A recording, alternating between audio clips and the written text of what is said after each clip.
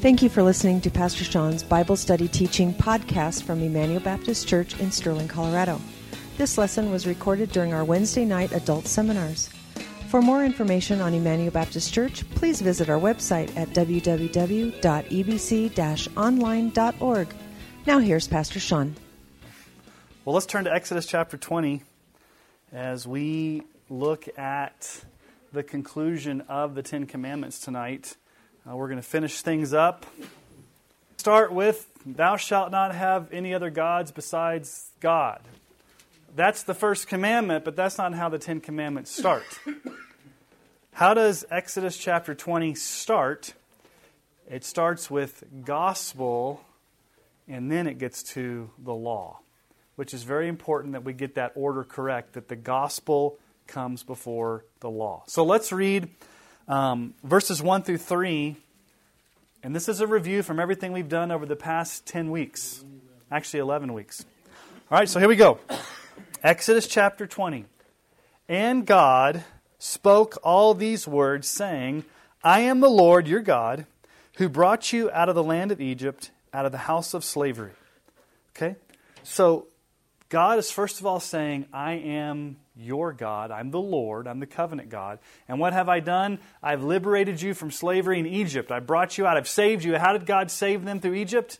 Through the blood of a lamb at the Passover. He's delivered them. So God's already saved them. God's already called them to be His own people. And now, after He's called them to be His people, after He's already saved them, after the gospel's been announced in salvation through the blood of a lamb, then He gives the law. Okay? So, let's read the commandments. Verse 3, You shall have no other gods before me. You shall not make for yourself a carved image, or any likeness of anything that is in heaven above, or that's in the earth beneath, or that is in the water under the earth. You shall not bow down to them or serve them, for I, the Lord, your God, am a jealous God, visiting the iniquity of the fathers on the children to the third and the fourth generation of those who hate me, but showing steadfast love to thousands of those who love me and keep my commandments. You shall not take the name of the Lord your God in vain, for the Lord will not hold him guiltless who takes his name in vain. Remember the Sabbath day to keep it holy.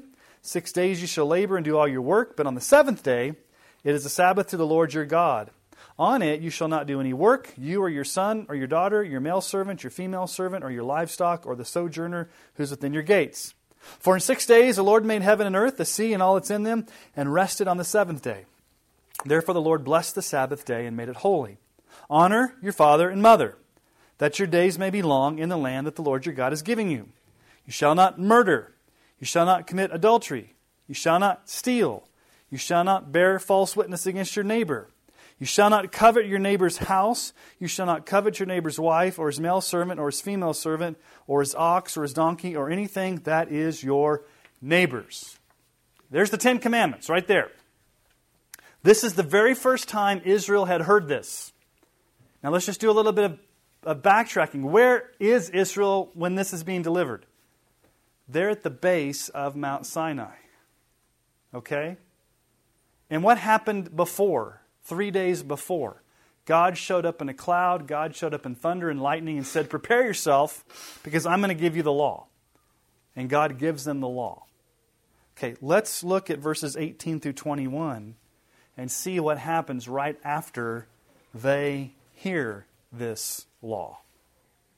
Okay, verse 18. This is right after the giving of the Ten Commandments. Put yourself in the shoes of the Israelites. This is the very first time you heard this. It's brand new. God has spoken from the mountain.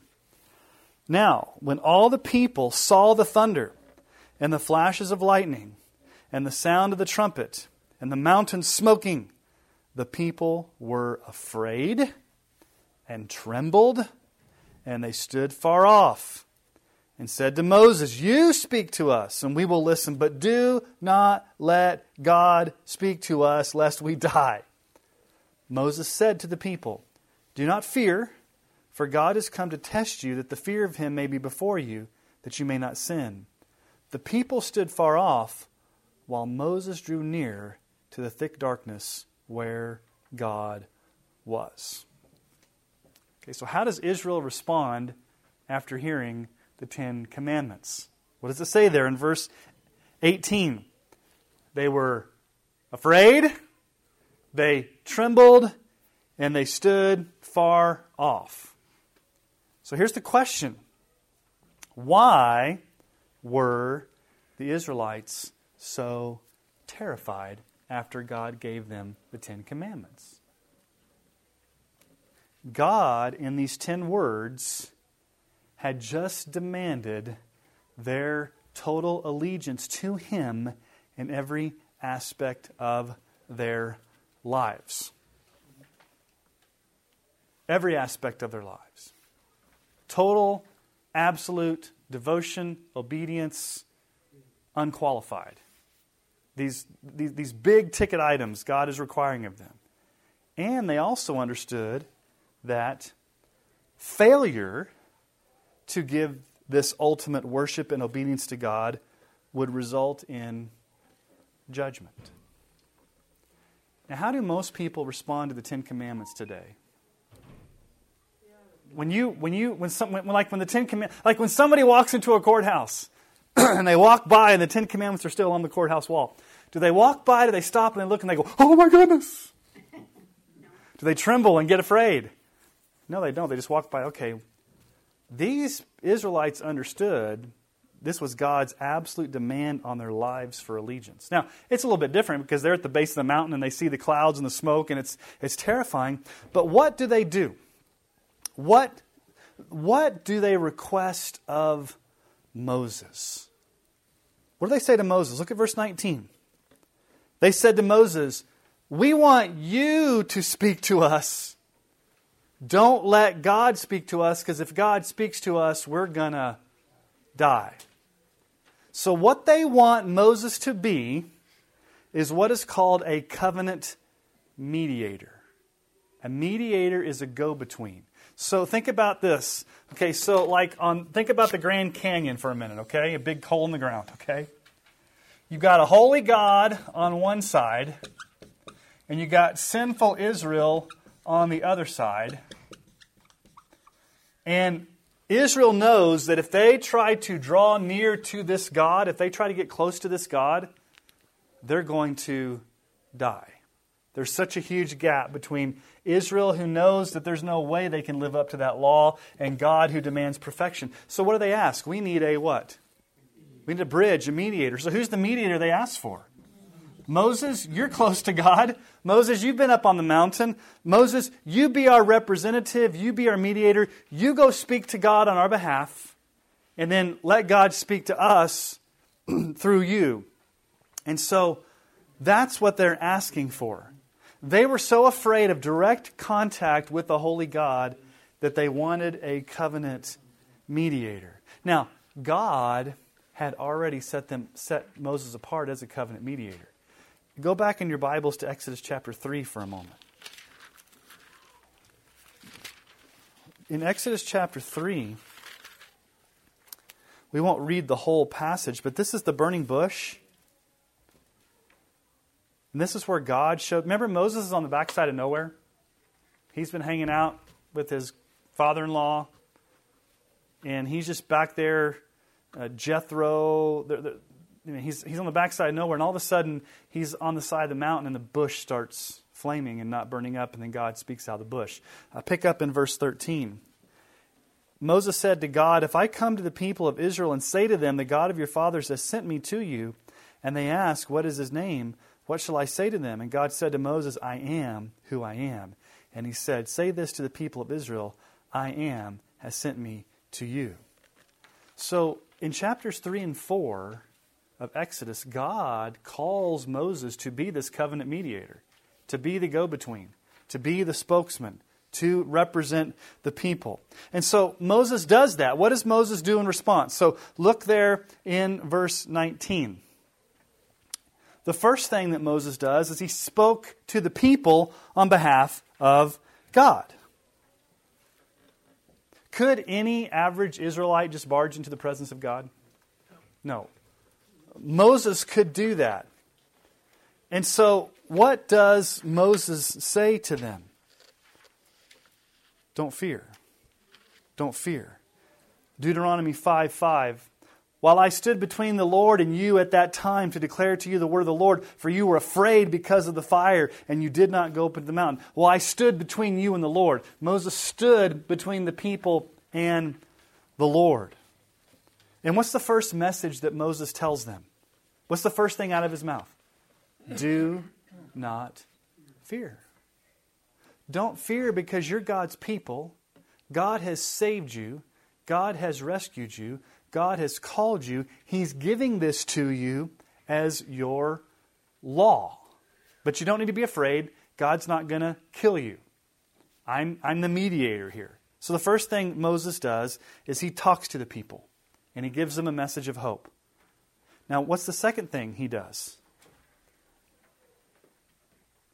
In verse 21, Moses draws near to God on their behalf. Look at verse 21.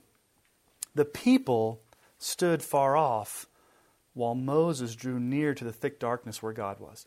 Could any Israel walk into that thick darkness? Only Moses could walk into that.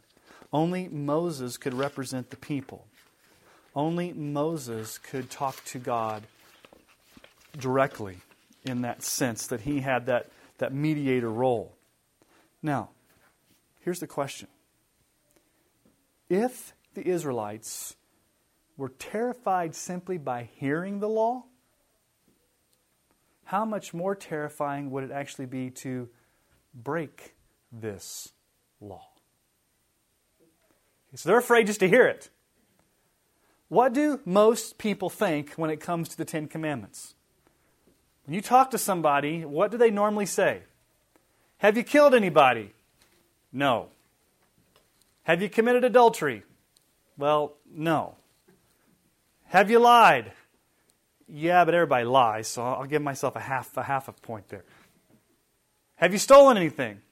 Maybe a small thing like a pencil or something, but I never robbed a bank. Check that off. Most people, when you talk to them about the Ten Commandments, what do they say? Compared to everybody else, I'm pretty good. How do the Israelites feel about the Ten Commandments? They were scared because they looked at these 10 laws and thought to themselves, there's no way I can keep these. And here's the bottom line. After having 10 lessons on the 10 Commandments, here's the bottom line. It is impossible for us to actually obey the 10 Commandments perfectly. Especially if you take the second way we've looked at the Ten Commandments as far as the internal aspect of them. What did Jesus say? You've heard it said, you shall not commit adultery. But I say to you, if you've, what? Committed lust in your heart, you've already committed adultery. Okay? The Westminster Shorter Catechism says this about the Ten Commandments. Was it on there? It's not on there. Well, let me read it to you. The Westminster Shorter Catechism says, no mere man, since the fall, is able in this life perfectly to keep the commandments of God, but daily breaks them in thought, word, and deed. That's the reality. We break these commandments every day in thought, word, and deed. Romans 3:20 says what? For by works of the law, no human being will be justified in his sight, since through the law comes knowledge of sin. We cannot be declared righteous in God's sight by doing these. Because number one, we can't. Do you realize that you can't keep God's law? Romans 8, 7 through 8. For the mind that's set on the flesh is hostile to God, for it does not submit to God's law. Indeed, it what? Cannot. Those who are in the flesh cannot please God. Now this is talking about lost people. A lost person without the Holy Spirit cannot submit to God's law and cannot please God. And as a matter of fact, if you rely upon the Ten Commandments as your standard, listen to what Galatians 3:10 says. All who rely on works of the law are under a curse. For it is written, cursed be everyone who does not abide by all things written in the book of the law and do them. So here's the problem. If you break just one of the commandments in thought, word, or deed, you're under a curse. Because James 2:10 says this, "For whoever keeps the whole law but fails in one point has become guilty of all of it." Okay. So why am I bringing up all this bad news? You can't keep the law. You can't keep the law. You can't keep the 10 Commandments. The law is meant to drive us to a point of desperation that there's no way we can work for our salvation. There's no way we can earn our salvation. There's no way we can be 100% perfect 100% of the time, keeping all the 10 Commandments. There's no way we can do it. We need to be like the Israelites. Okay? So sinful Israel, let's just put sinful you, okay? Sinful you and me, okay? Sinful us. I'll include myself in that too, because I'm sin. Holy God. Has anything changed between our sin and a holy God? From the time of the Israelites, now, has human nature changed from the Israelites to us? Yes. Human nature? No. No, okay. Times have changed, but human nature hasn't. Has God changed? No. Okay. What's the one thing that's changed? Is Moses our covenant mediator? No. Who's our covenant mediator now? Jesus is our covenant mediator. He's a better, way better covenant mediator than Jesus. So that's why we need Jesus, the better Moses, to be our covenant mediator, our go-between. And Paul tells us this in 1 Timothy 2, 5-6. "For there is one God, holy, righteous God, and there is one mediator between God and men, the man, Christ Jesus, who gave himself as a ransom for all, which is a testimony given at the proper time." Okay. Now, what I want us to do now is jump out of the book of Exodus and jump into the book of Hebrews. Because the book of Hebrews is written to Jewish Christians who were tempted to go back to the law. They were tempted to go back to the 10 Commandments. They were tempted to go back to the sacrificial system. They were tempted to go back to all the things that happened in the Old Testament instead of trusting in Christ as better. The theme of the book of Hebrews is the word better. Jesus is better than the angels. Jesus is better than Moses. Jesus is better than Abraham. Jesus is the guarantor of a better covenant. We have a better, newer covenant. So, let's read Hebrews 3:3. Hebrews 3:3. "For Jesus has been counted worthy of more glory than Moses, as much more glory as the builder of a house has more honor than the house itself. For every house is built by someone, but the builder of all things is God. Now Moses was faithful in all God's house as a servant to testify to the things that were to be spoken later, but Christ is faithful over God's house as a son, and we are His house indeed if we hold fast our confidence and our boasting in our hope." Jesus is greater than Moses. Jesus is the greater covenant mediator. Now, Moses was sent by God to deliver Israel out of slavery.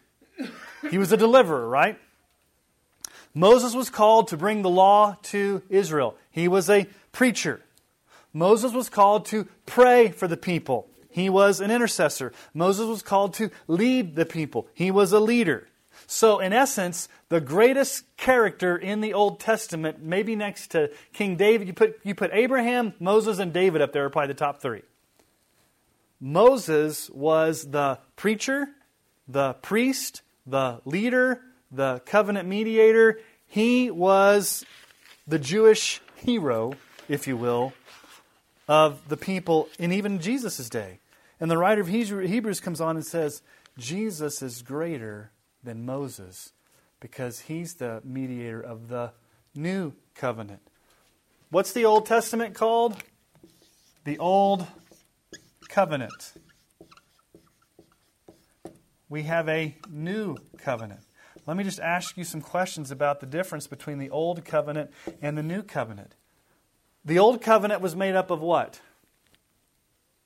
Goats, bulls, animals, sacrificial system, a priesthood, a physical temple, a physical tabernacle, washings and cleansings and getting the shellfish out of your house and the mildew and everything in the Old Covenant was that permanent?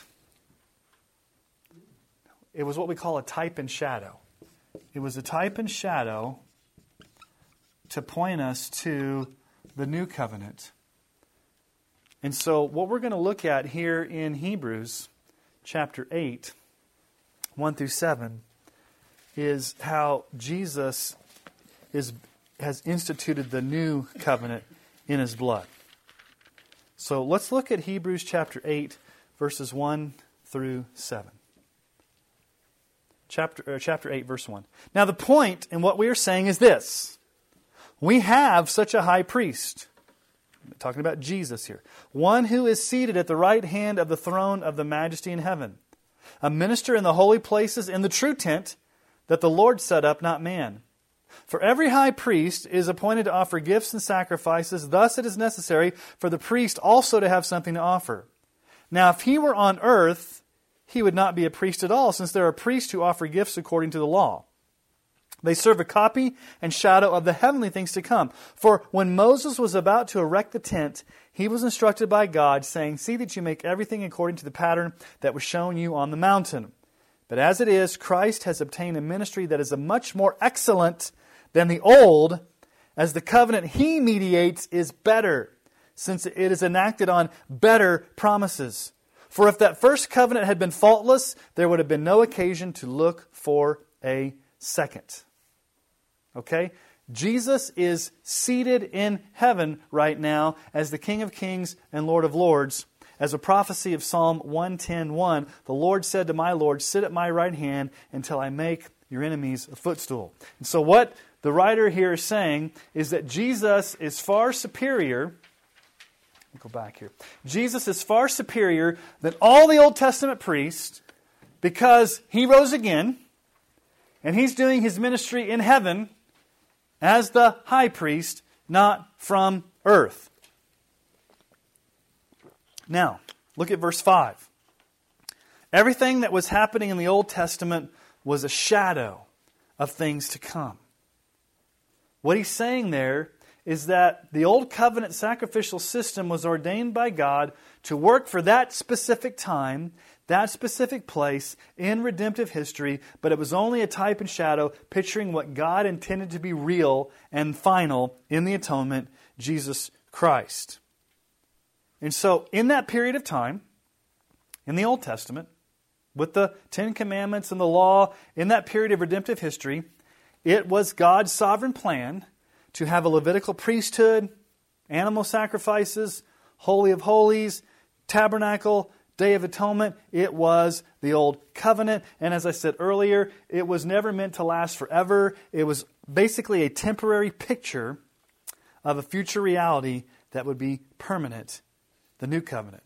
That's why in verse 6 there it says, Christ obtained a ministry that's much more excellent than the old, as the covenant He mediates is better, since it's enacted on better promises. Jesus has a better promise, a better covenant than all that stuff that happened in the Old Testament. He's the mediator of a new covenant. Okay?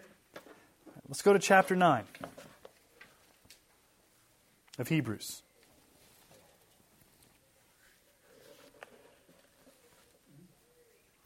Chapter 9, verse 7. Let's start in verse 6, actually. These preparations having thus been made, the priests go regularly into the first section performing the ritual duties. But into the second only the high priest goes, and he but once a year, and not without taking blood, which he offers for himself and for the unintentional sins of the people. By this, the Holy Spirit indicates that the way into the holy places is not yet opened as long as the first section is still standing, which is symbolic for the present age.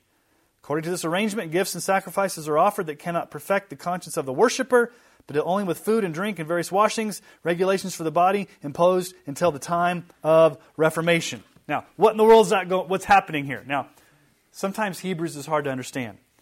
What the writer's saying here, okay, remember, I'm going to erase this for a minute.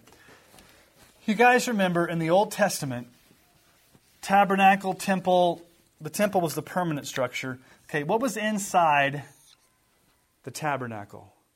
The very center. It was called the Holy of Holies. Okay, yeah, the Holy of Holies had the Ten Commandments. You had the bread of presence. You had, Aaron's budding staff.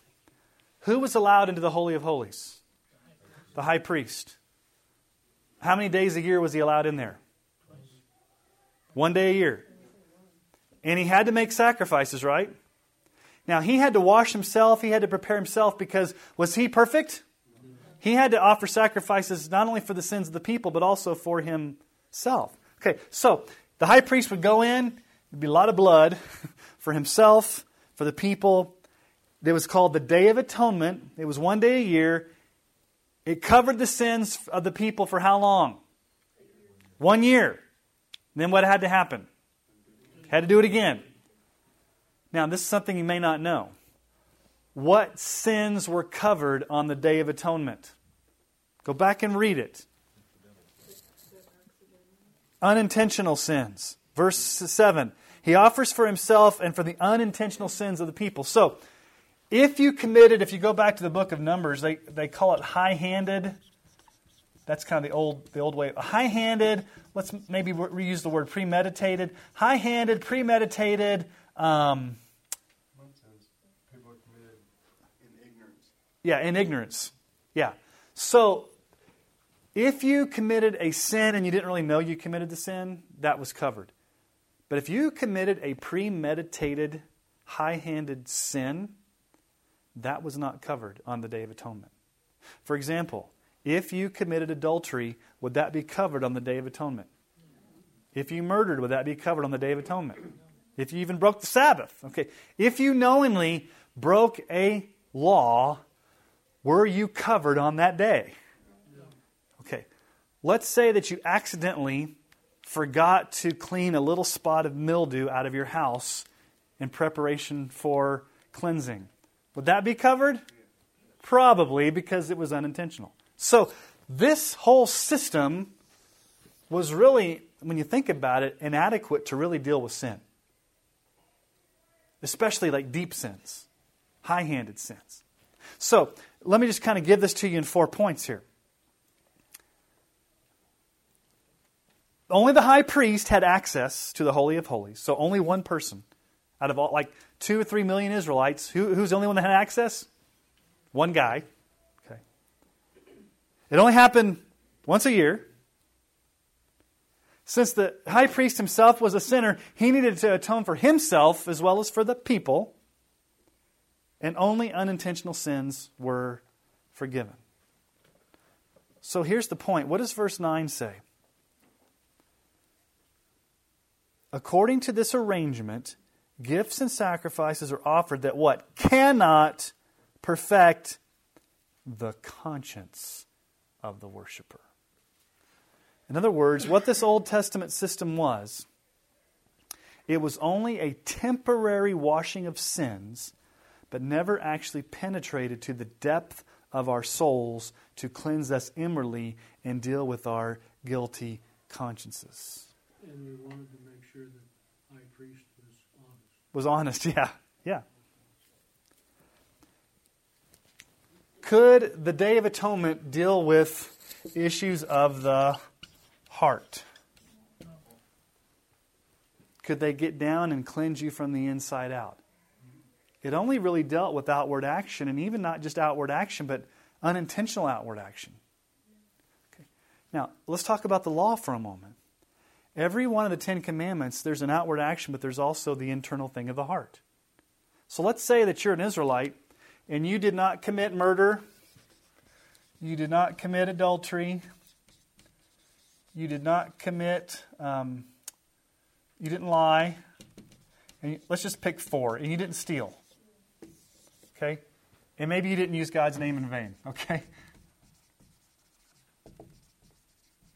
So you did not do those things. According to the Day of Atonement, you're good on outward action for a year, But what does Jesus say about murder? If you hate somebody in your heart, it's as if you've murdered them. Is the Day of Atonement going to cover anger in your heart? Is the Day of Atonement going to cover lust? Is the Day of Atonement going to cover coveting? No, it's not. It's inadequate. So what we need is to understand the nature of sin. We oftentimes think in terms of sin as outward actions. I've told you guys about fruit sins and root sins, haven't I? I've talked about that a lot. So, let me draw this up here. So here's a tree. Here's the root system of the tree. Here's the branches of the tree. Big old tree up here. Here's the ground. Okay, up here you've got adultery. You've got lying. You've got stealing. You've got murder. You've got all the outward actions that are easy to see, right? But what's really the root that caused... So here's the fruit. Here's the root. What's lying underneath the surface that causes those outward sins to happen? Okay, so you've got lust. You've got pride. You've got greed. You've got envy. You've got selfishness. Okay, all these root sins down there. When we talk about... Is there a difference between sin, singular, and sins, plural? Yes. Why do you commit sins, plural? Because you are born in sin. It's your nature. Okay? So let's understand the nature of sin in three aspects. Okay? We sin by outward action. That's easy to see. Those are the ones that we can easily identify. Those are what we call the fruit sins. Outward action. Colossians 3, 5 through 6 gives some outward actions. Put to death, therefore, what is earthly in you: sexual immorality, impurity, passion, evil desire, and covetousness, which is idolatry. On account of these, the wrath of God is coming. Now, do you see both outward and inward sins in that list? Yes. What's the outward sin? Sexual immorality. What's the inward sin? Impurity, evil desire, passions. Okay? So outward actions, that's the easy stuff. Okay, yeah, we know, I'm not going to murder, I'm not going to lie. These are the ones that easily check off to say I'm good. Okay, the outward actions. But there's also a second aspect of sin. We sin by inward attitude and desires. These root sins.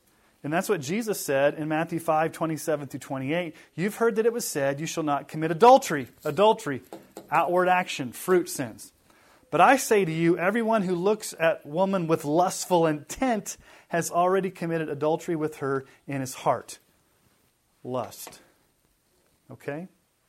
So, here's the thing, guys. We have outward sins, or what we call fruit sins. We've got root sins, what we call inward sins. But you got to go all the way back to the beginning and say, how did those get there? So here's the most fundamental aspect of it all. Number 3, we actually sin both inwardly and outwardly because we've inherited a sin nature from birth. It's our nature to sin. You cannot help but sin as a lost person. It's part of your nature. Now, as a saved person, we have a choice because we have the Holy Spirit in us, but everybody's born, as David says, Psalm 51:5, behold, I was brought forth in iniquity, and in sin did my mother conceive me. So we're conceived in sin. Romans 5:12, therefore, just as sin came into the world through one man, that's talking about Adam, and death through sin, and so death spread to all men because all sinned. So sin came into the world through Adam. We've inherited that sin nature. Listen to what Jesus says in Mark chapter 7. For from within, out of the heart of man, come evil thought. And Jesus is going to mix both root sins and fruit sins here. See if you can. All right, let's just go down his list and see if we can categorize them, okay? Evil thoughts. Is that a root sin or a fruit sin? Okay. Sexual immorality. That's kind of both, I think. Okay, it just depends on how you... Theft. Outward. Okay. Murder. Okay. Adultery. Coveting. Inward. Okay. Wickedness. Deceit. Or it could be out. It could be lying. Deceit, inward and outward. Sensuality. Okay. Envy. If it leads to stealing. Okay. Slander. Outward. Pride. And foolishness. Hello. Is that the walkie-talkie? Oh, okay. Who knows? So, foolishness. Just a catch-all. Foolishness can be inward and outward depending on what you do that's foolish. Okay. All these evil things come from where? From within, and they defile a person. Why do they come from within? Because we are born that way. Jeremiah 17:9. The heart is deceitful above all things and desperately sick. Who can understand it? Jeremiah 13:23. Can an Ethiopian change his skin, or a leopard his spots, and also you can do good who are accustomed to doing evil? Can an Ethiopian wake up one day and say, I want to have fair skin? No matter how hard he tries, he can say, I really, really, really want to have fair skin. What's going to happen? Unless he does like a Michael Jackson thing and tries to manufacture it. Okay, can a leopard wake up one day and say, I don't want to be a leopard, I want to be a monkey. Or I don't want to have spots, I want to have stripes. Okay, why can't they change? That's the way they were born. An Ethiopian was born with his skin color. You were born with your skin color. A leopard's born a leopard. Okay, so what's the analogy? You can't change your nature. What's the next thing he says there? Then, can you also do good who are accustomed to evil? And the answer is, you can't change your nature. You can't change your nature. You are born sinful. And Paul says it in Ephesians 2, 1 through 3, you were dead in the trespasses and sins in which you once walked, following the course of this world, following the prince of the power of the air, the spirit that's now at work at the sons of disobedience, among whom we all once lived in the passions of our flesh, carrying out the desires of the body and the mind, and we were by nature children of wrath, like the rest of mankind. So here's the issue when it comes to the cross. It's very, very important. When it comes to Jesus and what He did on the cross. Not only do we need an atonement that takes away individual and personal sins, outward, inward, root, fruit, but we also need an atonement to cleanse us from the pollution of what's called original sin, the actual sin nature. And the Day of Atonement could never get down. The Day of Atonement could never get down to the root. And even the fruit, it really couldn't get. If you were like, it didn't really even cover half the fruit sins. And it definitely, the Day of Atonement in the Old Testament didn't take away didn't get to the root of who they are, where God could cleanse them from the inside out. That's why the Old Testament sacrificial system was temporary. It was a type and shadow.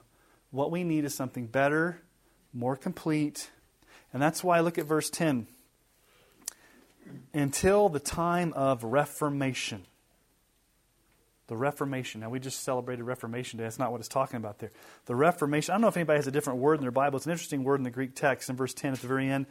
All this was going to happen until the time of the Reformation. Really what that means is the time when Jesus would show up and institute the new covenant in His blood and die on the cross and take care of both root sin and fruit sin and your nature through a once-and-for-all atonement that didn't have to be repeated year in and year out. And He didn't have to die for His own sins because He was sinless, like the high priest had to sacrifice for his own sins. So, as we go through here, I want us to see 7 glorious truths about the atonement of Jesus Christ. And we're going to see these in verses 11 through 28. You still in Hebrews? Yeah, we're just next verse down. Hebrews 9. Yeah, verse 11. Hebrews 9, 11 through 28. But I didn't see what you were talking about in verse 10. Mine says the time of the Reformation. Mine says until the time of the new order. The time of the renewed order. The new order. Okay. I don't know if I like the New Order. That was a good group in the 80s. I like the group New Order. Yeah, Don and I really like that group. But New Order. Does anybody else have a different translation besides New Order? Does yours say New Order? No, mine's Reformation. Justin, what does yours say? Cleansing ceremonies, physical regulations. Yeah, until the time of... Well, are you talking about the end of verse 10, right? Yeah, the end of verse 10. It says physical regulations that were in effect until a better system could be established. Okay, a better system, a reformation. Okay, and so the thing that, what the writer's saying is, all of the Old Testament was inadequate to get to the heart. And when Jesus died, He took care of not only your outward sins, but your inward sins, and also your very nature. Because when you become a Christian, what happens to your nature? You become a new creation. The old is gone, behold, the new has come. So let's read what Jesus accomplished for us on the cross. So start back in verse 11 of chapter 9. But when Christ appeared as a high priest of the good things that have come, then through the greater and more perfect tent, not made with hands, that is not of this creation, He entered once for all. Okay, why is it important that the writer of Hebrews says He entered once for all? What was the Old Testament sacrificial system? Once a year. He entered once and for all into the holy places, not by means of the blood of goats and calves, but by means of His own blood, thus securing an eternal redemption. Here's the first blessing Jesus did. First of all, He secured our eternal redemption once and for all. He secured it. Now, what does the word redemption mean? He secured a redemption. That word also, you can have the word ransom maybe show up. It's from the same pair of words in the original language. When the word redemption shows up, the word conveys buying or purchasing out of slavery. God redeemed Israel out of Egyptian slavery by the blood of the Passover lamb. Remember, that's how the Old Testament was. Jesus has bought or purchased us out of spiritual bondage by His own blood. Go back for just a moment and look at what we just read in Exodus, chapter 20, verse 1 and 2.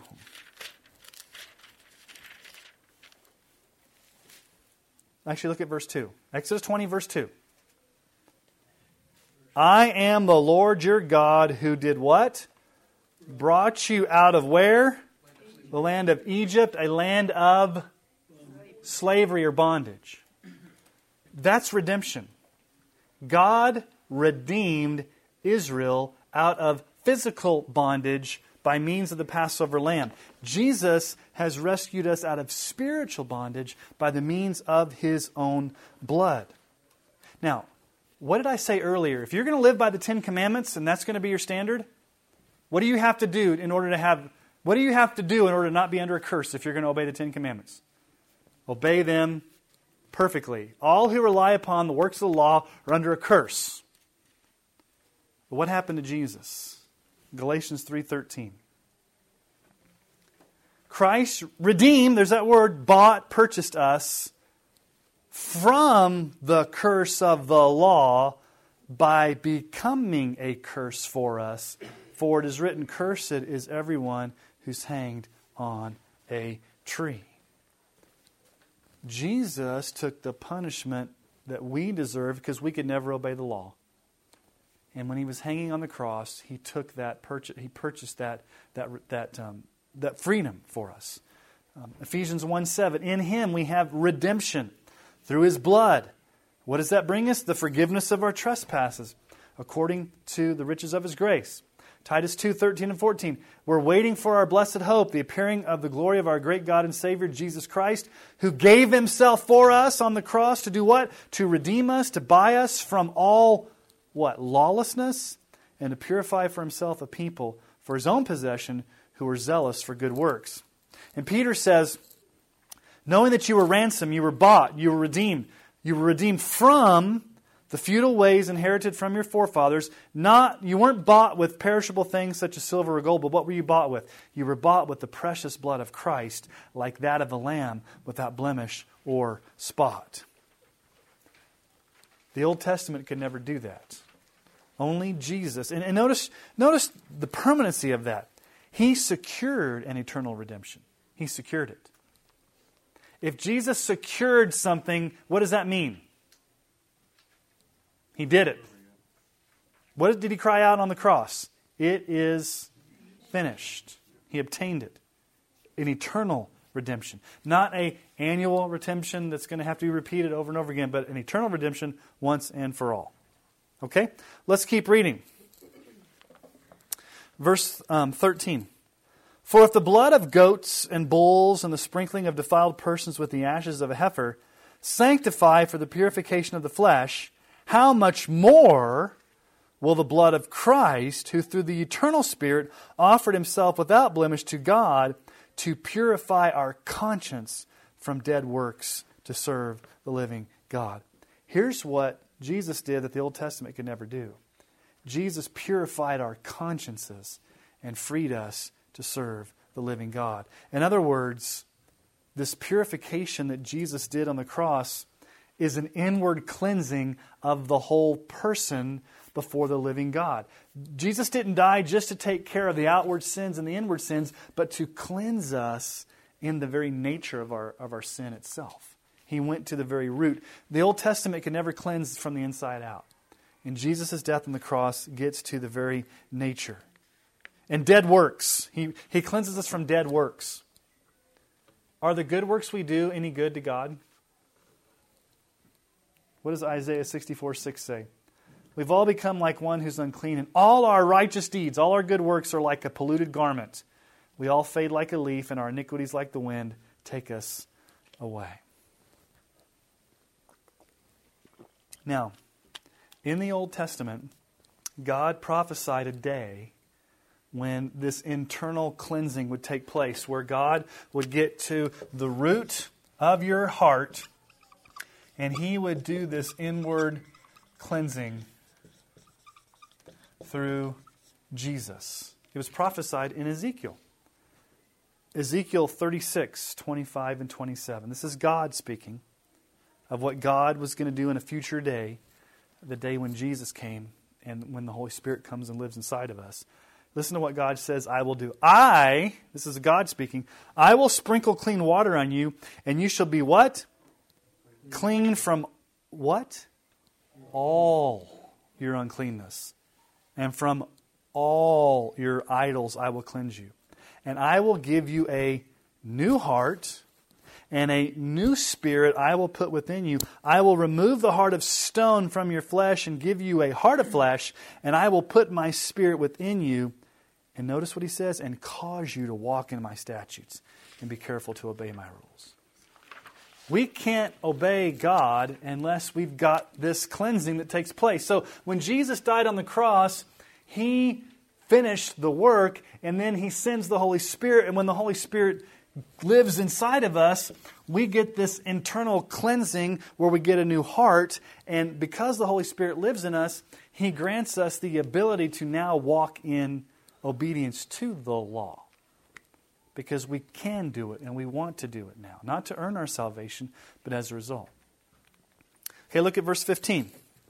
Therefore, He, that's Jesus, is the mediator of a new covenant, so that those who are called may receive the promised eternal inheritance, since a death has occurred that redeems them from the transgressions committed under the first covenant. Okay, here's the third thing Jesus has done for us. He's called us to receive an eternal inheritance reserved in heaven for us. You've got an inheritance. What does Peter say about this inheritance? Blessed be the God and Father of our Lord Jesus Christ. According to His great mercy, He's caused us to be born again to a living hope through the resurrection of Jesus Christ from the dead to an inheritance. Now, what type of inheritance? Peter gives three definitions here. It's imperishable, it's undefiled, and it's unfading. Where is it? It's kept in heaven for you, who by God's power are being guarded through faith for a salvation ready to be revealed in the last time. Jesus has called us to that. Colossians 1:13 and 14, He has delivered us. He's called us out of, He's rescued us out of the domain of darkness and transferred us to the kingdom of His beloved Son, in whom we have redemption, the forgiveness of sins. All right, let's keep reading. Let's go down to verse 24. In verse 24, Jesus represents us in heaven before the very face of God. For Christ has entered not into the holy place made with hands, which are copies of the true things, but into heaven itself, now to appear in the presence of God on our behalf. Where did Moses go? Moses went into the thick cloud darkness to represent the people before God. Jesus is in the very presence of the Father right now. On whose behalf? Can you get to the Father on your own? What does Jesus say in John 14:6? I am the way, the truth, and life. No one comes to the Father except through. So right now, Jesus is in heaven as our high priest. And what does it say there in verse 24? He's appearing in the presence of God on our behalf. He's representing us in heaven. 2 Corinthians 5:21, for our sake, on our behalf, He was made to be sin who knew no sin, so that in Him we might become the righteousness of God. So right now, as believers, think about this. As believers, the face of God, we have the blessing of having the face of the Lord shine upon us because of Jesus. What was the greatest blessing the Old Testament people wanted to have? They wanted to have the face of the Lord shine upon them. That's called the Aaronic blessing that Aaron gives in Numbers 6. Oftentimes, this is sometimes a benediction that's often given at the end of worship services. The Lord spoke to Moses saying, speak to Aaron and his sons, saying, thus you shall bless the people of Israel. You shall say to them, what's the blessing? What's the benediction? The Lord bless you and keep you. The Lord make His face to shine upon you and be gracious to you. The Lord lift up His countenance upon you and give you peace. You see, in the Old Testament, the whole idea of God's face shining upon you was this blessing that God's smile was upon you, God's blessing was upon you. It was a metaphor for the face. The worst thing that could happen to you as Israelite was for God to what? Turn His face from you. Okay, that was, if God turned His face from you, you were no longer under God's blessing, you were under God's curse. So to be under God's blessing in the Old Testament was to have His face shine upon you. And what does Jesus do to us right now? He's there before the very presence of God on our behalf so that God's face will shine upon us as His people. All right? Verse 25, nor was it to offer Himself repeatedly as the high priest enters the holy places every year with blood not his own, for then He would have had to suffer repeatedly since the foundation of the world. But as it is, He appeared once and for all at the end of the ages, this is Jesus, to put away sin by the sacrifice of Himself. Here's the fifth blessing. He put away all our sin once and for all. He put it away. Now, what was the issue here? The high priest had to do what? Every year, go in there. And he had to sacrifice even for himself. And the word there is put away. That word in the original language, the Greek, to put away means to annul or to abolish publicly. To get rid of your sin once and for all. To get rid of it. 1 John 3:5. You know that He appeared in order to take away sins, and in Him there is no sin. Once and for all, He has put away your sin. Past, present, and future. We need to understand that, because what will the devil try to confound us or confuse us with? There must be a sin that Jesus didn't pay. If you were really a Christian, you wouldn't have done that sin, and Jesus must not have died for that sin. So don't even bother going to Him and asking for forgiveness, because you're out of luck. You've sinned one too many times. Can you sin? If you're a Christian, can you sin one too many times to get out of God's good grace? No, your sins were placed upon Jesus once and for all, past, present, and future. And that's what the sixth thing here is. Jesus bore the sins of many once and for all. Look at verse 27. And just as it is appointed for man to die once, and after that comes judgment, so Christ, having offered once to bear the sins of many, will appear a second time, not to deal with sin, but to save those who are eagerly waiting for Him. This is directly from Isaiah 53. Jesus will bear the sins of many. It's directly from Isaiah. The suffering servant, Isaiah 53:12. Therefore I will divide him a portion with the many, and he shall divide the spoil with the strong, because he poured out his soul to death and was numbered with the transgressors, yet he bore the sins of many and makes intercession for the transgressors. He bore the sins of many. Mark 10:45. Even the Son of Man came not to be served, but to serve, and to give His life as a ransom for many. 1 Peter 2:24, He Himself bore our sins in His body on the tree, that we might die to sin and live to righteousness. By His wounds you've been healed. And then number 7, Jesus will return to save us from final judgment. When He appears the second time, He's not going to deal with sin, is He? He already dealt with it on the cross. What's He going to do? He's going to save believers, and He's going to judge non-believers. But those of us whose sins have been judged in Christ on the cross, the second coming is a time of joy for us. And notice what it says. He was offered once to bear the sins of many. He'll appear a second time, not to deal with sin, but to save those who are eagerly waiting for Him. Where's our citizenship? It's in heaven. Philippians 3:20, but our citizenship is in heaven, and from it we await a Savior, the Lord Jesus Christ. 1 Thessalonians 1:10, and to wait for His Son from heaven, whom He raised from the dead, Jesus who delivers us from the wrath to come. Okay, now let's go to Hebrews chapter 12. Those are 7 blessings that Jesus did on the cross. And then at the end of Hebrews, the writer takes us back to what we just saw in Exodus 19 and 20. What's the scene in Exodus 19 and 20? What do you have? I'm going to erase the tree here, and let's do. I'm in a drawing mood tonight. So, in Exodus chapter 19 and 20, what did you have? You had a what? You had a mountain. And what was coming out of the mountain? Smoke. And lightning. And darkness. And fire. And earthquake. And thunder, right? And where were the Israelites? They were not even allowed to touch the mountain. They're over here hiding in fear, like, I don't even want to be near this. I know it's God, but Moses, you go talk to us. Okay, that's the delivering of the 10 Commandments. When the 10 Commandments were delivered, fire, earthquake, thunder, shaking. Okay, let's go to Hebrews chapter 12, 18 through 22, and let's look at how the writer of Hebrews takes us back there. Okay? Verse 18 of chapter 12, Hebrews.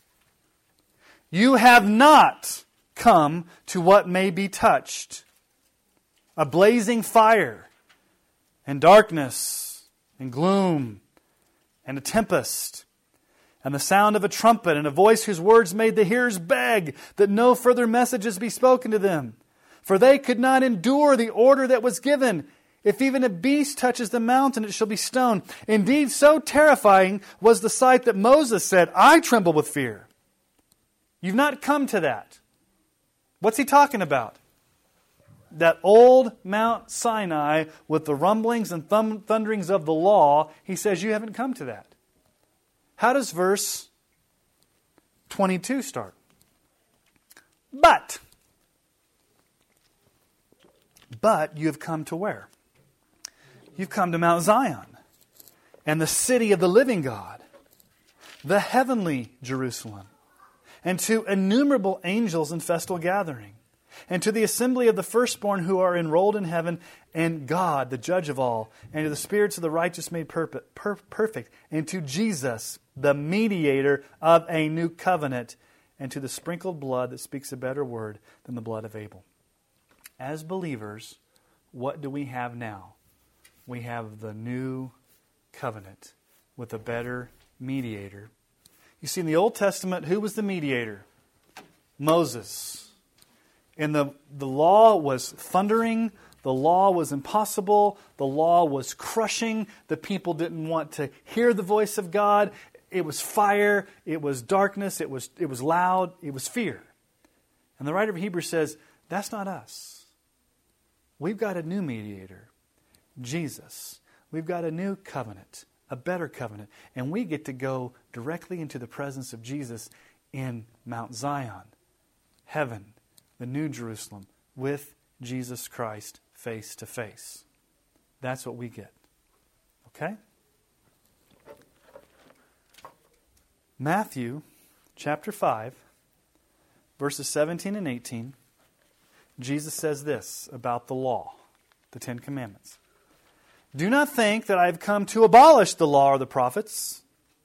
I have not come to abolish them, but to fulfill them. For truly I say to you, until heaven and earth pass away, not an iota, not a dot, will pass away from the law until all is accomplished. Okay, let's understand this passage of Scripture, because what's he talking about? He's talking about the law, right? Which can be summarized in the Ten Commandments, right? I have not come to, what does abolish mean? I haven't come to get away with the law, but I've come to do what? Fulfill. So we've got to understand what that means. Okay. What does it mean that Jesus fulfills the law for us? It's been very controversial over the years, and it's been misunderstood. What does it not mean? It does not mean that Jesus somehow added something to what had begun in the Old Testament. Like he added something new. What does he say? He fulfilled it. To fulfill means to carry out in the sense of giving full obedience to it. Jesus obeyed all the Ten Commandments in thought, word, and deed 100% of the time. Now think about that for a moment. Thought, word, and deed. All of it. Fulfilled it. If he had not, would he be qualified to go to the cross for us? No. And here's just a theological side note. Jesus accepted the full authority of the Old Testament as written Scripture. Notice he says not one jot or tittle. So here's the principle. Everything that the law and prophets, everything that the Old Testament pointed to, was ultimately fulfilled through Christ in His life, His death, and His resurrection. So the question then becomes, how did Jesus fulfill that? How did He fulfill the law and the prophets? How did He do that? Well, number one, He was born under the law, in the virgin birth, in the incarnation, so that as the God-man, He could perfectly obey the law. He came as a human, fully God, fully man, so that He could live a life of obedience to that law. Galatians 4 and 5.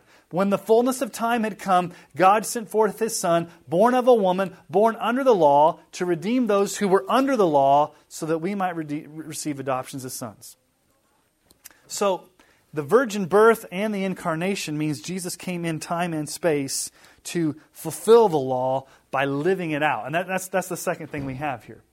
Number two, He obeyed the smallest detail of the law in thought, word, and deed completely. We already looked at that 2 Corinthians passage about Him having no sin, but let's look at Hebrews 4:15. For we do not have a high priest who's unable to sympathize with our weaknesses, but one who in every respect has been tempted as we are, yet He is what? Without sin. So He lived a perfect life in obedience to every single one of the Ten Commandments in thought, word, and deed. And third, Christ's death on the cross was enduring God's wrath against sin and paying the penalty prescribed in God's law, that the wages of sin is death. Let's go back to that Galatians passage I read earlier, and let's look at it fully again. For all who rely on works of the law are under a curse. For it is written, cursed be everyone who does not abide by all things written in the book of the law and do them. Now it is evident that no one is justified before God by the law, for the righteous shall live by faith. Okay, that's very important. We aren't saved by works of the law. We're not saved by obeying the Ten Commandments. How are we saved? By faith. Okay? Because if you try to earn your salvation by living according to the law, it's going to get you nowhere. Actually, it's going to crush you under a curse. The law is not of faith. Rather, the one who does them shall live by them. Christ redeemed us from the curse of the law by becoming a curse for us. For it is written, cursed is everyone who's hanged on a tree.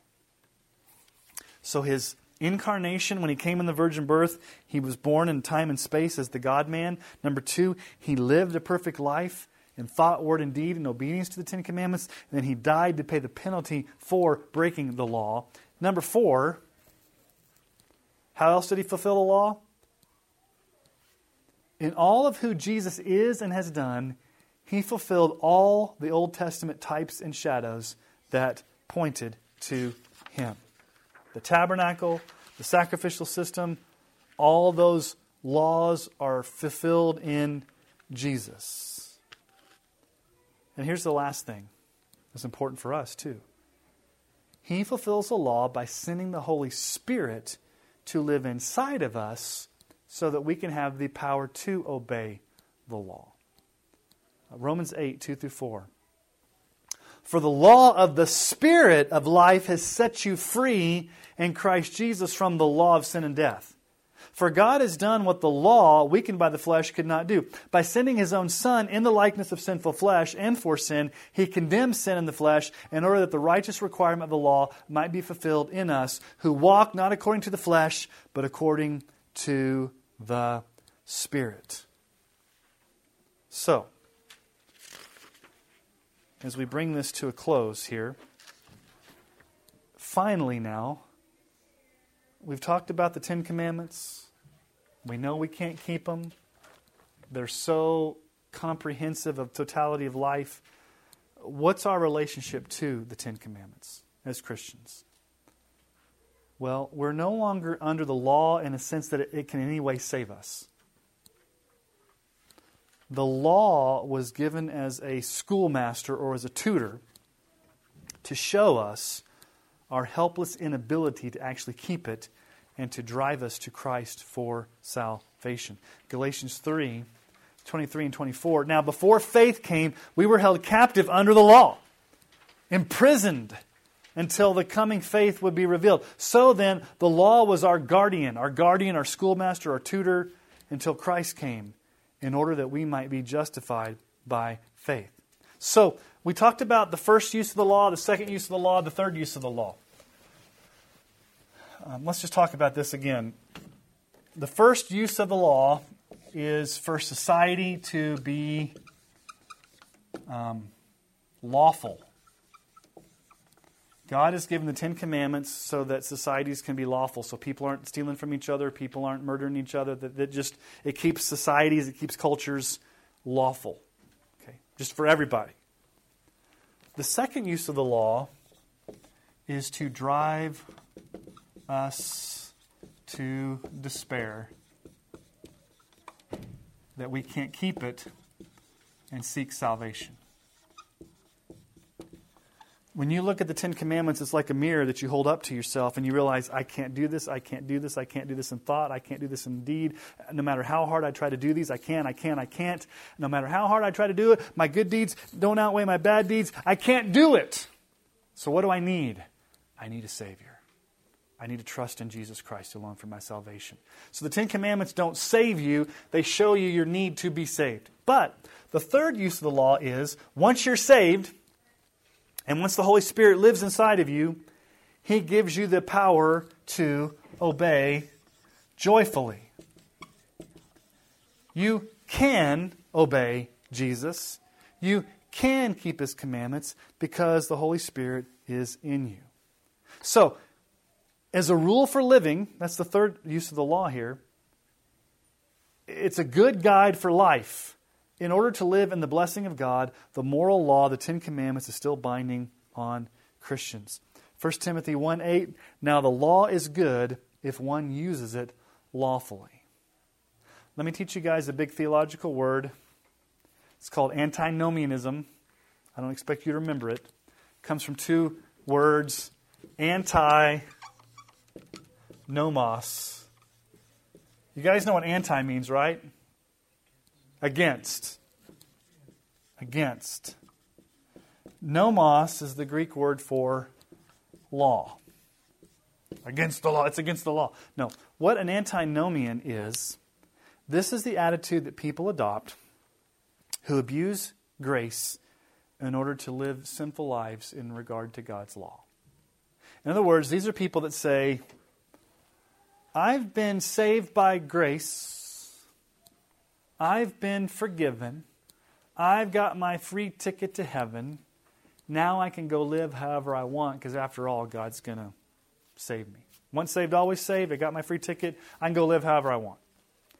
Does the Bible allow you to get away with that type of attitude?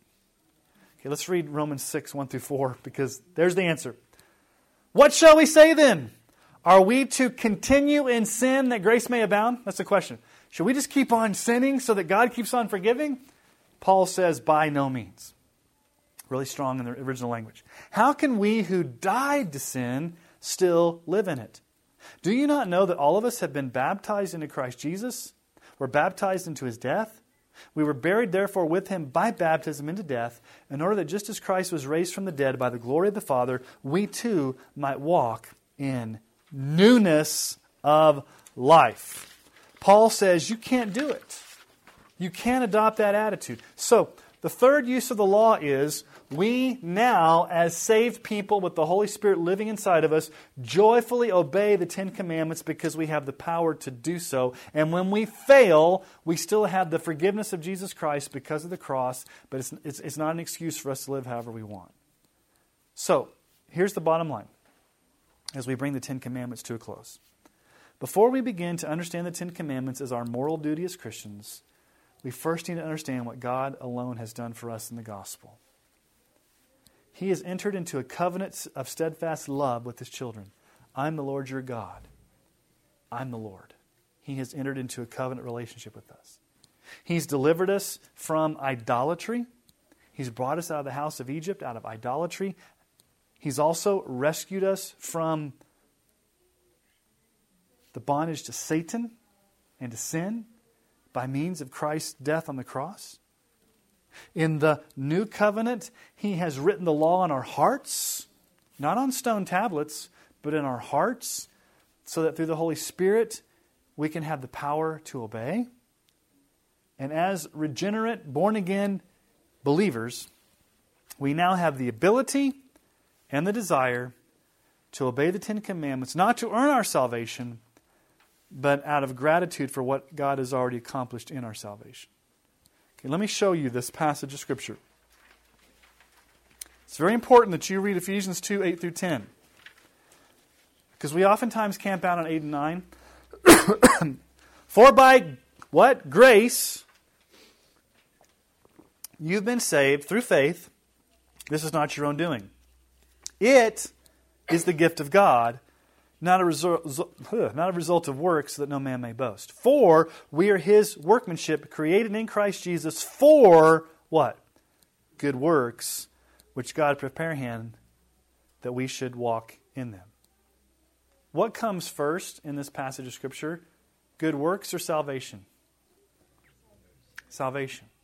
We're saved by grace through faith in order to live out good works that God prepared before. What happens if you get the cart before the horse? That day when the cult showed up at my house on that Sunday afternoon, and they were trying to tell me that salvation's by works, and they were telling me all these things I had to do, I took them to this passage of Scripture. And I said, can you read this for me? Well, they didn't want to read it. And I said, read. And I said, tell me the order here. What comes first, the good works that get you saved or the salvation? And they argued. They didn't want to deal with the passage, and they kept taking me to other passages, and I kept trying to tell them, we are saved by grace alone, through faith alone, in Christ alone. in order to do good works. You don't do good works in order to get saved. You do good works as an outflow of your salvation. Because what does Jesus say in John 14:15? If you love me, you'll what? Keep my commandments. What are the commandments? Well, we've got the 10 commandments, but we also, anything that Jesus tells us to do, if we love Him, we will do it. And what does 1 John 5:3 say? This is the love of God, that we keep His commandments, and His commandments are not what? Why are they not burdensome? Because we have the Holy Spirit in us to give us the power. Now, this is not on your sheet, but I want to take you to one last passage of Scripture that's an encouragement. Go to Philippians chapter 2. Philippians chapter 2. And I want to show you a passage of Scripture. And I have to always bring us back to this because it balances us in understanding how to live the Christian life. So you got Philippians 2, 12, and 13. So, let's read verse 12. Philippians 2:12. Therefore, my beloved, as you've always what? Obeyed, so now, not only as in my presence, but much more in my absence, work out your own salvation with fear and trembling. Okay, what does this tell us to do? Obey, work out, live a godly life. Does that sound kind of scary to you? Obey. Work out your salvation with fear and trembling. If all we had was verse 12, you'd be like Israel at the base of Mount Sinai. I don't know if I can do that. But thankfully we have verse 13. What does verse 13 say? For it is God who works in you both to will and to work for His good pleasure. Who's working in us to obey? God. And He's doing two things. He's working in us to will and to work or to act. What's the difference between willing and working? One is the ability, or one is the desire. One is the ability. So, God working in you gives you the desire to want to obey. Is that enough? Just the desire? It's a good start, but you can have the greatest intentions in the world. He not only gives you the desire, but He also gives you the ability. So let me state it in kind of a cheesy little slogan, okay? God gives you the want to, and God gives you the can do. Okay? God gives you the want to. He gives you the ability. He works in you to want to obey. And He works in you the ability to obey for God's good pleasure. So we have a responsibility to obey. We have a responsibility to live a godly life. But we're not left to ourselves. We're not left to our own devices. We have the promise in the gospel that God works in us. And think about this, guys. God is working in you whether you know it or not. Whether you feel it or not. Whether you see it or not. If you're a true child of God, God is working in you. And He's given you that desire. And He's given you that power to obey. So at the end of the day, if there's any growth in godliness, who gets all the credit? God. You did it, but God did it through you because He gave you the desire and He gave you the ability. So you're not left on your own. We can, in a sense, as regenerate believers in Jesus Christ, because of His death on the cross, because of the gift of the Holy Spirit, we can live out the 10 Commandments through His power working in us.